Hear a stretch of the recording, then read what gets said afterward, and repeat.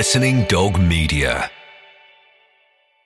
With threats to our nation waiting around every corner, adaptability is more important than ever. When conditions change without notice, quick strategic thinking is crucial. And with obstacles consistently impending, determination is essential in overcoming them. It's this willingness, decisiveness, and resilience that sets Marines apart. With our fighting spirit, we don't just fight battles, we win them. Marines are the constant our nation counts on to fight the unknown. And through adaptable problem solving, we do just that. Learn more at marines.com.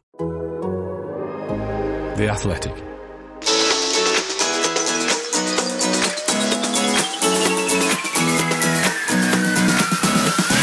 Hello and welcome to the Offside Rule, where we've got another bumper show lined up for you, filled with news, laughs and a chat with a former professional footballer about an idea that could revolutionise the way that we consume information about women's sport. That's right, on today's episode we're going to be chatting to the former New Zealand international turned marketing guru Rebecca Sowden to find out about her new campaign. It's called CorrectTheInternet.com, and it aims to eradicate the bias found against sportswomen and women's sport in internet search engines. We'll explain more when she joins us a little bit later on, but first let's say hello to the stars of this show.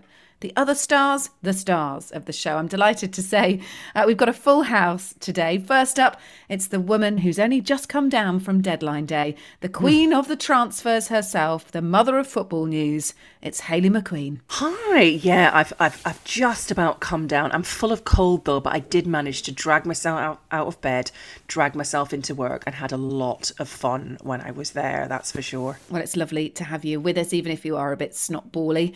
And last but not least, it's the dynamic dynamo that is broadcaster, podcaster, reporter extraordinaire. It's Lindsay Hooper. Hello. Dynamo. Wow. I used to love Dominoes. That's close, isn't it? What, pizza or the game? That's cool. The game. I used to play with my granddad. Oh, how nice. That's sweet. Well, look, we are going to discuss deadline day in detail. Both of you heavily involved, of course, on Tuesday. But first, some breaking news of our own. Lindsay, I gather Cheltenham forced you to be quiet for a whole football match. You both will never have believed it, that nobody heard from me for 6 hours. So I went all the way to Cheltenham for Soccer Saturday. I can't believe that I even did it looking back, because it just feels like such a waste of time. So I went to Cheltenham. It was 0-0. I did 0 updates. I drove home another 2 hours, and I might as well have not been there. No one would know. Absolutely no record of Lindsay on any airwaves, on any station at all of Lindsay being took a at photo. Cheltenham Port Vale. Oh, well, good. I'm glad there's some record. There we go. Sometimes when your job gives you nothing at all. Talking about giving back or even getting back from football, Lindsay, I know you've been filming with the West Ham Foundation as well, addressing a whole room of school kids. Were you imparting pearls of wisdom? Were they giving you lots of good feedback? Yeah, I turned teacher for the afternoon. This is on Friday. Such a teacher anyway, by the way. But anyway. We had a group of 8-year-olds. This feature is going out on Inside the WSL this week, and it is all ahead of Green Football Weekend. So we were trying to reinforce the message of sustainability, being good to the environment. If you were going to a football match, what would you do? We did some exercises. And you know that old saying about working with children and animals? I mean, it came right to the surface, but it was really funny. Giving you those sweet moments, we interviewed one girl and I just said, why is the environment important? And she said, because it helps planet Earth, and there is no planet like planet Earth. And my heart melted. It's true. It's and true. She was so sweet. And then I went to the front Not that of we the know class. of. Not that we know of. Yes. Well, yes, exactly. Maybe we'll do more on space next year. And then I went to the front of the class and just wanted to get everyone fired up, a little bit of energy for a challenge. And it's called the Layer Up Challenge. And you have 2 football players, which we had from West Ham United Women, and they'd got to put a T-shirt on, in as many T-shirts as they could in 30 seconds. It's called Layer Up. And I thought, what a way to get the children involved. I can get them to do chanting and divide the class in half and make it very football-esque. So I start off by addressing the room and saying, look, everyone, what are you guaranteed to hear at a football stadium? Expecting all these little hands to go up, which they did, and someone to say, songs, chanting. Who are you? Yeah, noise. exactly. And this little lad went, hate comments? And I just thought, oh no, hopefully not. Hopefully not. That lad's obviously been paying a lot of attention to what you shouldn't hear in a football stadium. It's amazing perhaps what not children what you pick should. up, isn't it? Yeah, it certainly is. I spoke to you on Tuesday night, didn't I, Hayley? On air, on Times Radio. I was looking for a bit of behind-the-scenes insight on transfer deadline day, and there was no one better for me to call. How many transfer deadline days do you think you've done? I mean, well over 10, right?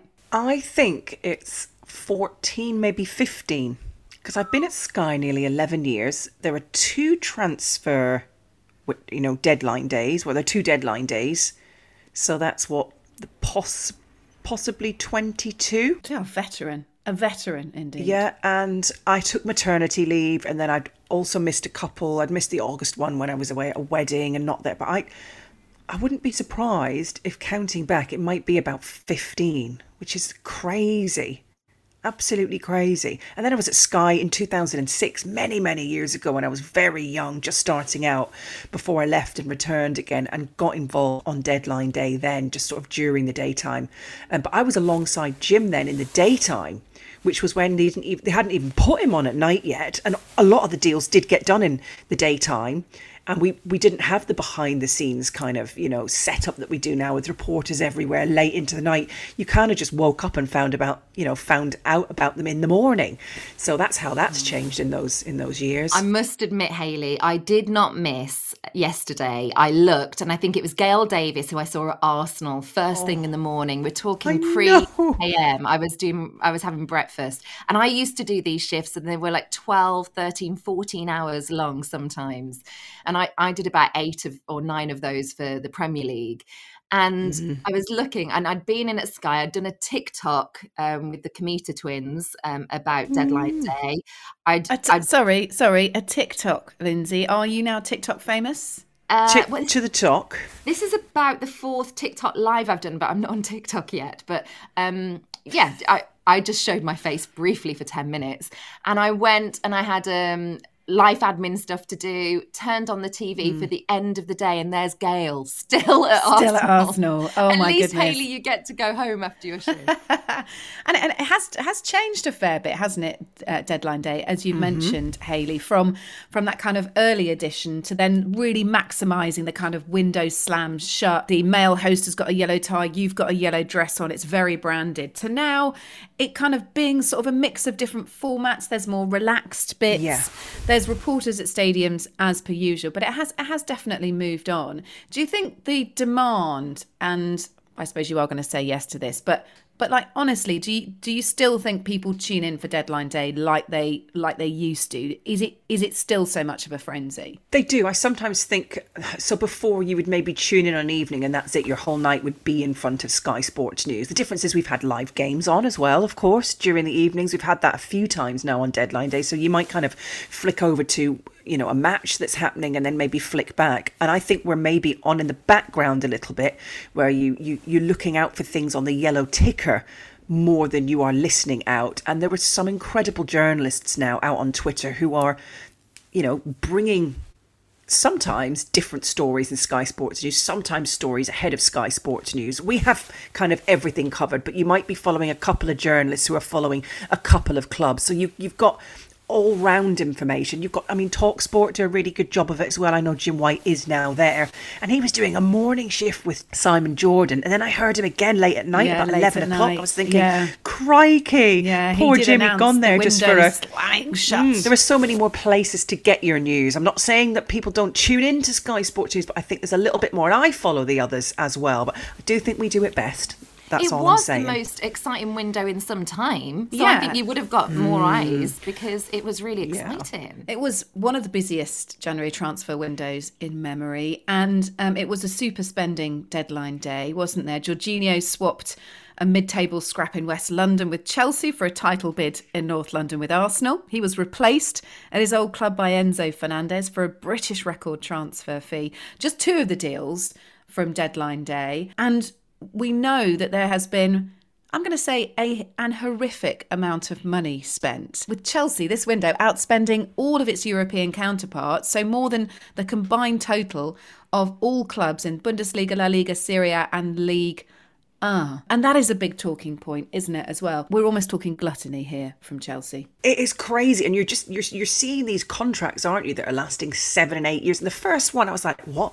Why have they signed him for 7 years? If he was 21 years old, I'd understand that. And then, of course, I realise to comply with financial fair play, they're having to sign these players on these huge, long, drawn-out contracts so that the money is then spread. They can afford to spend this much because they're having to be clever for the long term. I don't know what's going to happen when this player's suddenly out of form in a couple of seasons' time, and then you've still got, tens of millions left on a contract and you're desperately trying to sell them. I don't know what's going to happen in the long term. But yeah, is Mudryk, who's on an 8-year deal, still going to be at Chelsea in 8 years? I'm not quite sure that is going to happen. But that is their strategy, and that's why we're seeing these really strange long-term contracts, and I think others might actually start to follow suit as well. Well, apparently there is going to be a clamping down on it from the next window, and this is what allows clubs like Chelsea to navigate or to find their way around the financial fair play allowance each season. So that's why the length of contracts spread out over a longer amount of time. Did you have a highlight of deadline day, Lindsay? I think my biggest takeaways, I thought the João Cancelo move to Bayern Munich was really alarming. I just didn't see that coming. I know that happened during your shift, Hayley, but to go to a Champions League rival, there were rumours of a rift with Pep Guardiola. I think that's been kept on the down low.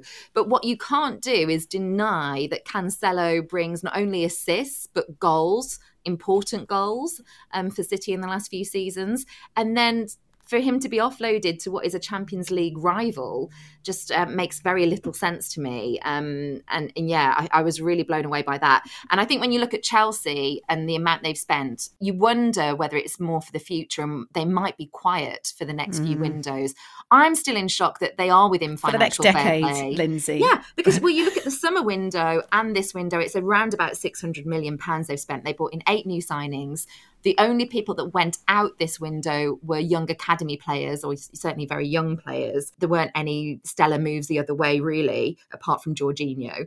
And yeah, I just don't know. I'm not sure that all of this spending and this strategy that they've got is going to work. I'm not sure. It's bold. It's a massive clearly risk, says that they're going isn't to it? back Graham Potter for a while. And Arsenal, my takeaway from their window is they had to resort to their backup each time. They wanted Mudryk. Chelsea ended up sweeping in, getting him. So they went for Leandro Trossard from Brighton. And then just as they were wanting to get another Brighton player, Caicedo, Brighton said that there's no way they're going to do any business for any amount of money, no matter how much they tried to wave at them. And then they ended up having to go for Jorginho from Chelsea instead. So they filled key areas they needed to with some of the injuries that they've had, but they didn't get their first choice. Yeah. Is that lack of allure, or is that just bad business? Are the wrong players to go for? Certainly, according to a piece on The Athletic, their targeting of Caicedo was doomed to failure from the very beginning. Hayley, rounding up quickly, nothing for Everton apart from a new manager this window. Wow, I know. And he must have known when he went into the job that they weren't going to offer him anything. He must have known that and thinking, right, Sean okay, Dyche, which may be why Sean Dyche, they maybe didn't announce him as a manager for it took several days after we thought Marcelo Bielsa was going to be manager. Woohoo, we've got something. I think they did it because I think he was in a bit of a battle to try and get them to spend money. And I think in the end, he's had to concede, okay, well, look, if I want this job, I'm not going to get any money. They literally just want me to wave a magic wand. And that's that. I don't know how they're going to come out of this. When you look at, relegation rivals bolstering their squad, you look at Nottingham Forest with the crazy amount of new players that they've now got in, Leeds United making signings as well. One of my big takeaways from the day was something that Lindsay mentioned there.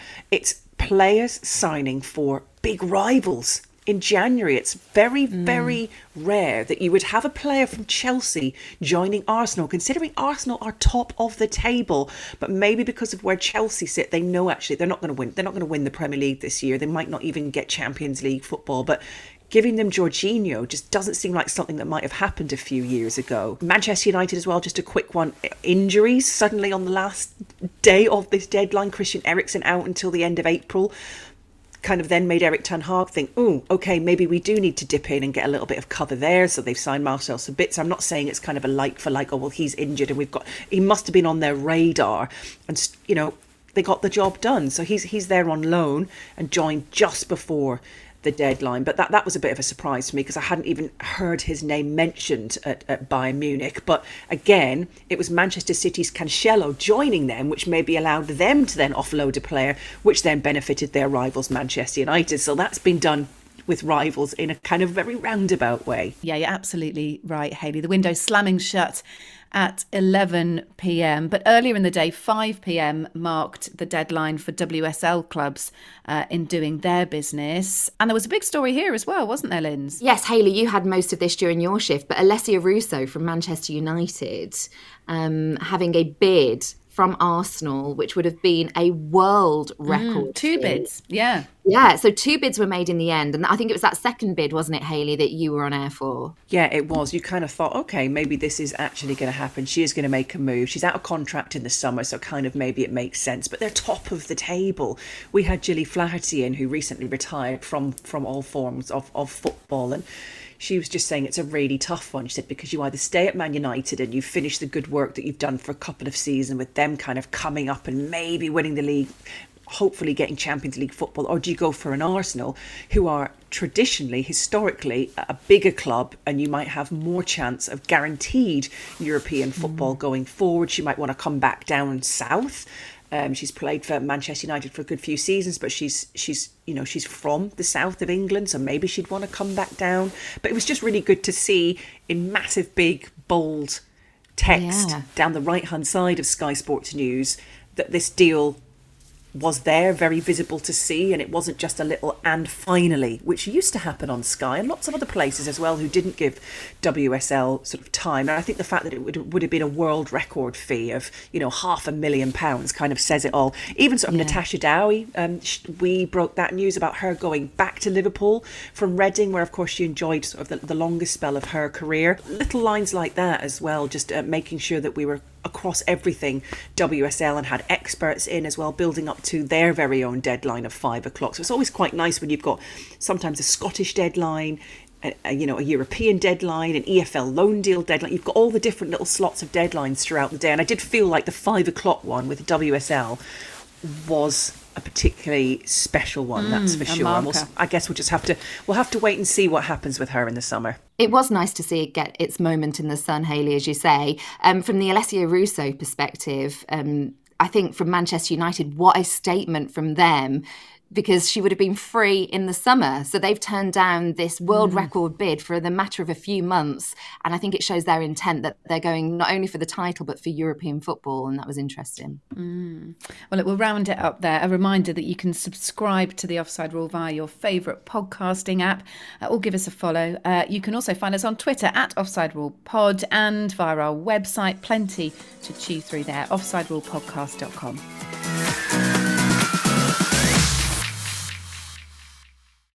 This ain't me, this ain't cool, this ain't what I signed up to, this ain't right, it's no good. Well, in just a moment, we're going to hear from former New Zealand footballer and founder of Team Heroine. It's a marketing agency that helps sponsors and sports organisations unleash the power of women's sport with bold thinking and inspiration. Rebecca Sowden is also behind a campaign to correct the internet. Have a listen.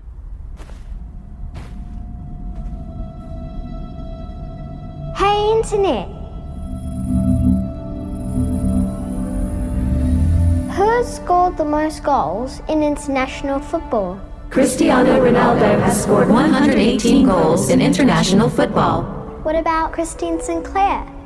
How many goals has she scored in international football? Christine Sinclair has scored 190 goals in international football. Well then, who scored the most goals in international football? Cristiano Ronaldo has scored 118 goals in international football. That's not right. Are you sure?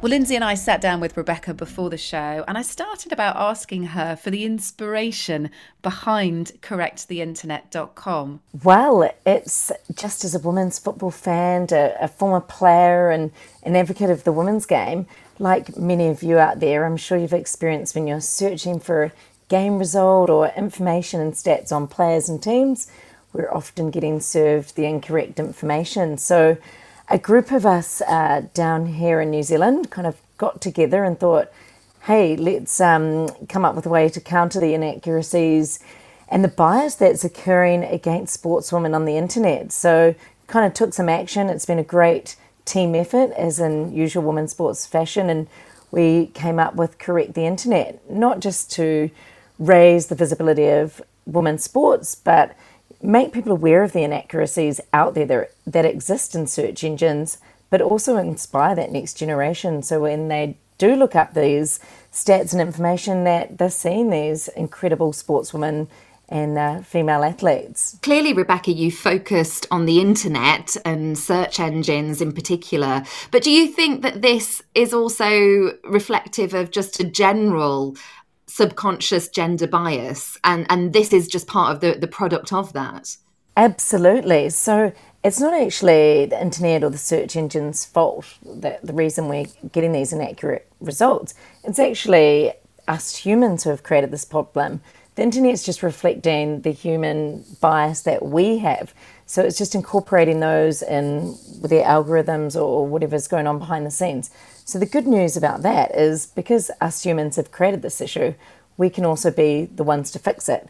But we need people power to do that. So that's why we're enlisting the help globally of women's football fans and gender equality fans out there to help us give some feedback to the internet and correct these incorrect stats. What do you need us all to do then, Rebecca? Yeah, so I think the key things for us are firstly raising awareness that these inaccuracies exist. I think, back in our day, we used to look up the encyclopedia and take that as fact, whereas people look to the internet these days to trust the information they're receiving, particularly around sports and stats and information. So we want to make people aware of that, but we actually want people to help us fix it. So we've created a website, correcttheinternet.com. Really simple. People can go on there. We've come up with about 30 stats that we know to be incorrect as of today on the internet. People can just follow a few easy click steps to actually help provide feedback to these search engines and get them changed. So it's all about people power. And if you find any extra stats that particularly irk you, or if your favourite sportswoman or sport, let us know by emailing the website, and we can also add that for other people to help fix as well. So giving an example, if someone was to do a search and wondered who scored the most goals for France in international football, and I've done this before, and the answer comes up as Olivier Giroud, and it's not, it's Eugénie Le Sommer. And that's one example of many that you find on these search engines. But it sounds like quite the task, Rebecca, to try and fix this and correct it. It sounds like it could be quite time consuming. Mm-hmm. How much have you got to put to one side in terms of trying to get this? And I hate to use the word perfect, but, in the future, if people are to do these things, that there aren't these discrepancies, how are you going to get there? Yeah, sure. Like I said, again, you're right. It does come down to people power. We've, as a collective group, identified a number of them. So trying to make it really easy for other people, they can go in, pick one of our 30 stats that we've already identified. So a few clicks help us correct those. But like I said, if anyone's got anything in particular, they can feed it into us. We can help get it up there to the collective group globally who can all help adjust that. So we're hoping this becomes a little bit of an ongoing behaviour, that if you see something, you can easily submit this feedback yourself. But yeah, it does come down to a bit of people power, and I think we've had some young interns helping find all these stats and helping do the hard work, and making sure they do change or don't change every day, and checking what's still going on. There are instructions via correcttheinternet.com. You want people to send feedback to Google. I remember, Rebecca, when Wikipedia made a concerted effort to include records of women's footballers. I wonder if there's anything Google can do. You say it's up to us, the consumers, to try and correct this, but have you heard any hint or any method by which, Google could really take this on themselves?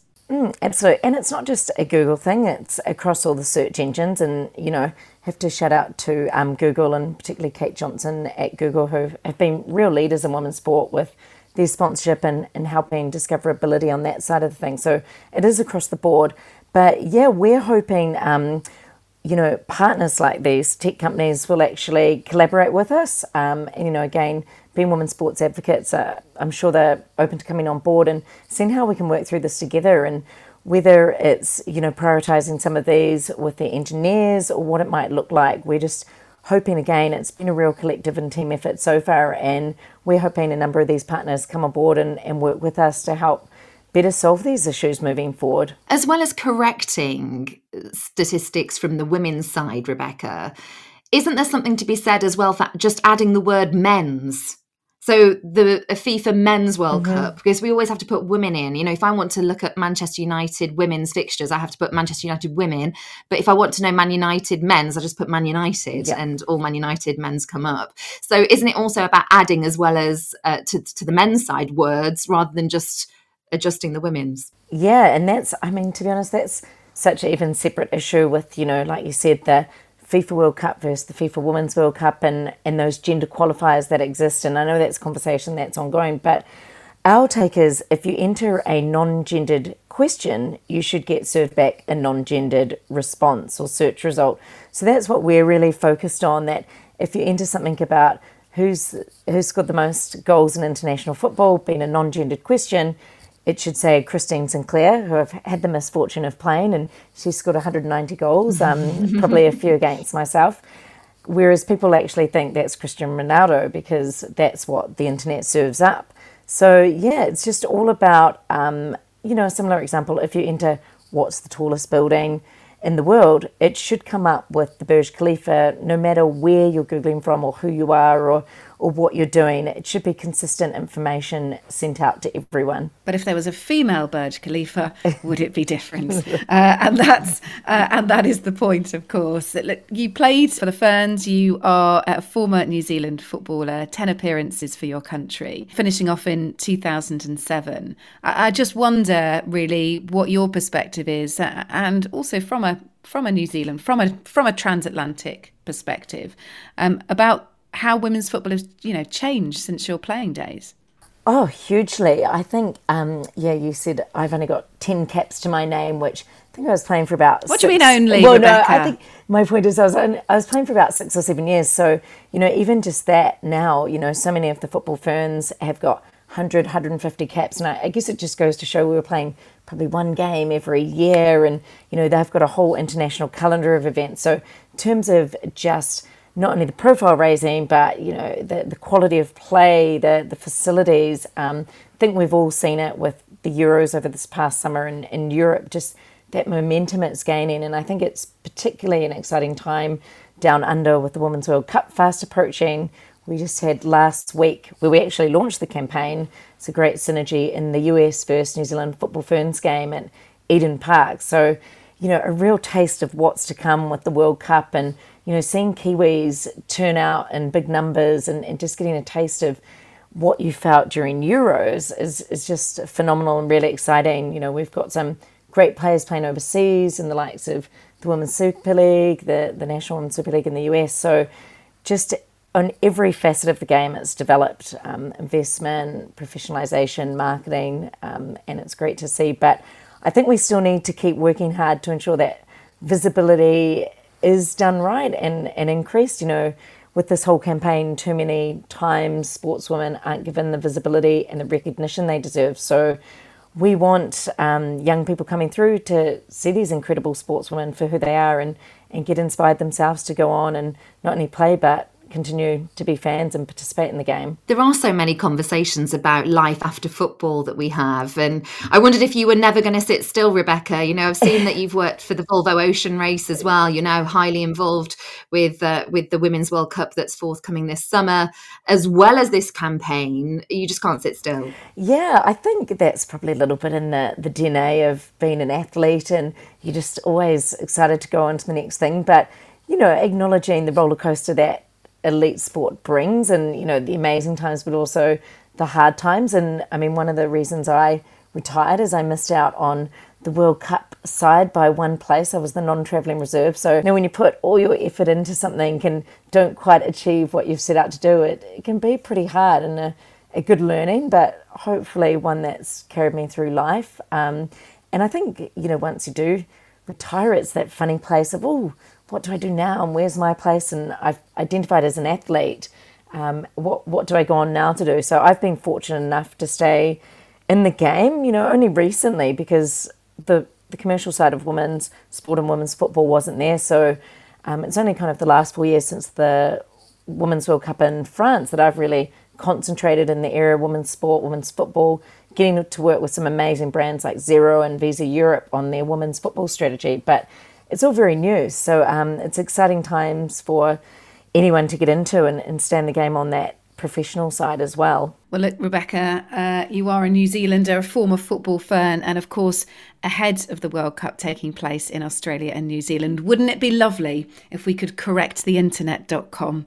Exactly. We want to have it done before the launch of the World Cup. So, everyone get correcting. Head to correcttheinternet.com. Help us fix these incorrect stats and give sportswomen their rightful place on the internet. You are so far ahead in time. We're going to let you go to bed because it's 11 p.m. where you are. It's the morning and breakfast time where we are.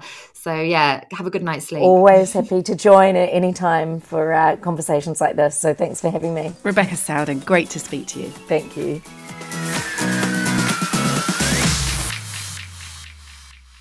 Great to speak to Rebecca there. Quick plug for the Athletic Women's Football Show. This week, Lindsay Hooper's joined by former Spurs captain Jenna Scalacci and women's football writer Glenn Moore. There's plenty of FA Cup action to discuss. Transfers, Alessia Russo, I'm sure gets a mention, and much more. So do check it out, the Athletic Women's Football Show.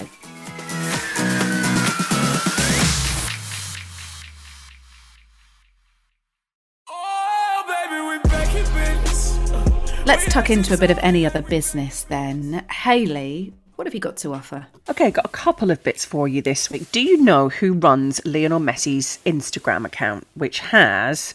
how many followers do you think Lionel Messi has on his Instagram right now? 45 million. No. 6 No? million? 426. 426 million. What? Yeah. Do you know who runs his I account? love how Kate just absolutely wiped me out there. I was like, no. And it was 10 times as much.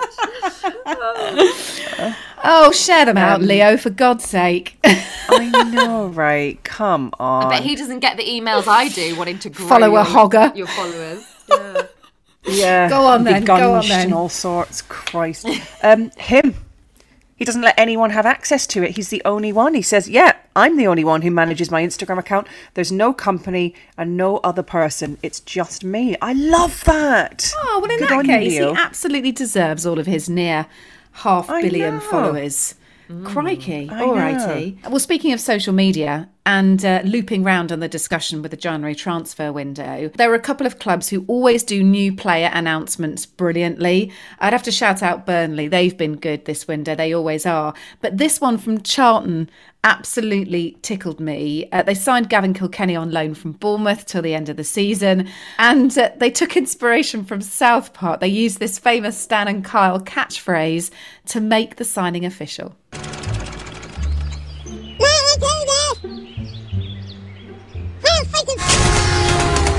Oh my God, we signed Kilkenny. You idiots!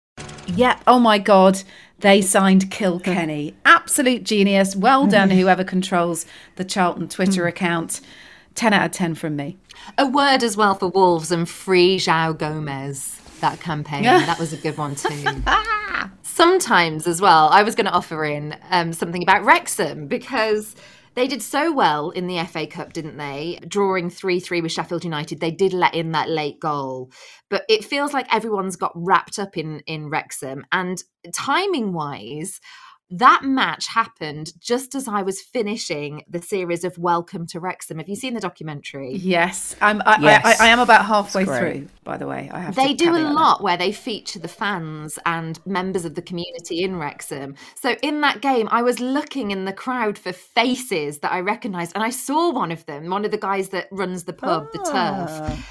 But you look around the crowd and you feel like you know not only Rob and Ryan and more about Wrexham, but you feel like you know the support base as well, some of them. So yeah, I just wanted to say what a great job they've done with that. I mean, clearly they attract a lot more attention. I'm sure when you're watching the documentary as well, you sort of raise one eyebrow when they say about what they've got to spend each year on wages, because you think, well, you've got TikTok as a sponsor, Expedia, and a documentary. I'm sure that's paying for most of the wages, but so much of the story I enjoy. If anyone hasn't watched it yet, watch Welcome to Wrexham. It's on Netflix. I love this little Twitter comeback, and I don't normally love much of what John Terry says or does, but Piers Morgan put something on his social media saying, reminder to Chelsea fans, we are top of the league. Of course, he's an Arsenal fan. You're 10th, and we're 21 points ahead of you with the game in hand. So spend all the gazillions you want, but what you really need to buy is a telescope to look up at Arsenal. And John Terry just replies, you've gone missing for 20 years. And you still have a long way to go. He said, I've won more trophies since I retired playing golf than Arsenal have, with a big laughing face, just absolutely putting him down. And you know how we like a little bit of wag gossip on here, the wives and girlfriends stuff. We've got no Wagatha Christie anymore, although I'm looking forward to that being made into the new series. But yeah, this could be a little bit awkward because Tottenham's new signing, Pedro Porro, could be in for a bit of an awkward reunion because Chelsea's João Felix allegedly had a girlfriend that Porro had an affair with last year. So he's heading to North London. Yeah, and after these lengthy negotiations, you do wonder if that came into it. Crunching tackle alert. Yes, that'll add a bit of spice to the next North London derby, won't it? Goodness me. It's alleged. Let's just say it might not have happened, but it's been doing the rounds for quite a little while, and now they're together, yet reunited in the same league, going head to head. We'll see how that one pans out. Just before we go, can I get a quick straw poll? Who thinks that Sean Dyche at Everton means that they stay up now? Yes. Oh, God. Yeah, I mean, yes. Yes. Surely this is the Dyche everything he can. Producer Doogie was on the fence. He doesn't know. I'm getting a splinter as well, I think. No incomings, and I look at the quality. I mean, obviously he's worked with McNeil and Tarkowski before, but I don't know. It's going to be borderline. They'll either be the last team to go down or just escape by one place. Well, you can let us know, can't you? At Offside Rule Pod on Twitter. Maybe you've got some favourite signing announcement videos that you'd like to send through from your club or any others. At Offside Rule Pod via Twitter and Instagram for that. Thanks so much for your feedback on the show as well. It's always appreciated via the usual methods. Hayley, Lindsay, what are you up to this week? In fact, Lindsay, I can tell you that you've got a meeting at 1 o'clock today because I have inherited a calendar from Lindsay. It's a shared calendar. I feel like we've had a relationship breakup because I still get some of Lindsay's personal and private meetings. What meeting have I got at 1 o'clock? I didn't even know about that. I'll have to tell you later on in case I break some sort of GDPR rules, Lindsay. But you've got a meeting at 1, just to let you know.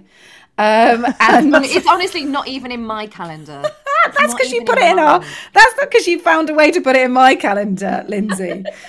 Oh God, the breakup is not going well, is it? But you're also going to be interviewing Josh Da Silva at Brentford, I understand. I am before the end of the week. I can't wait to speak to him. I think Brentford have been so impressive. I love Thomas Frank. He is such a brilliant operator, and he's brought Josh Da Silva back from what was. I mean, it was touch and go whether he would even carry on playing due to that hip injury.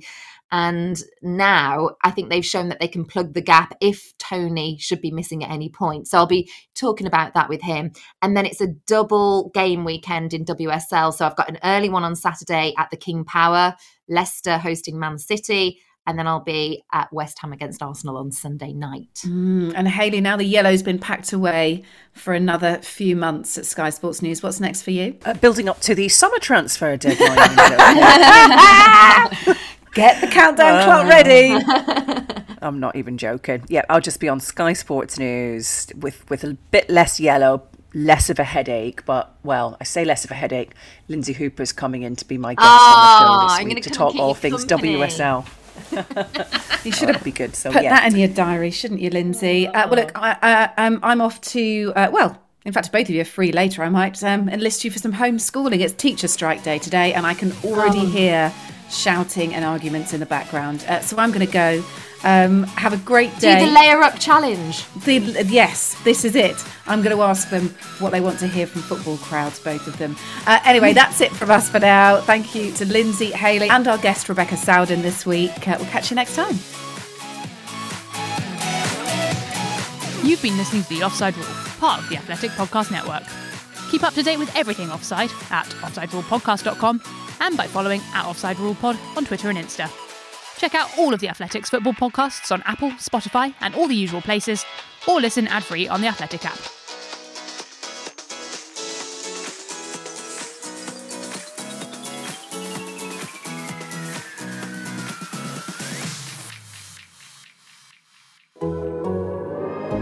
The Athletic. Sports Social Podcast Network.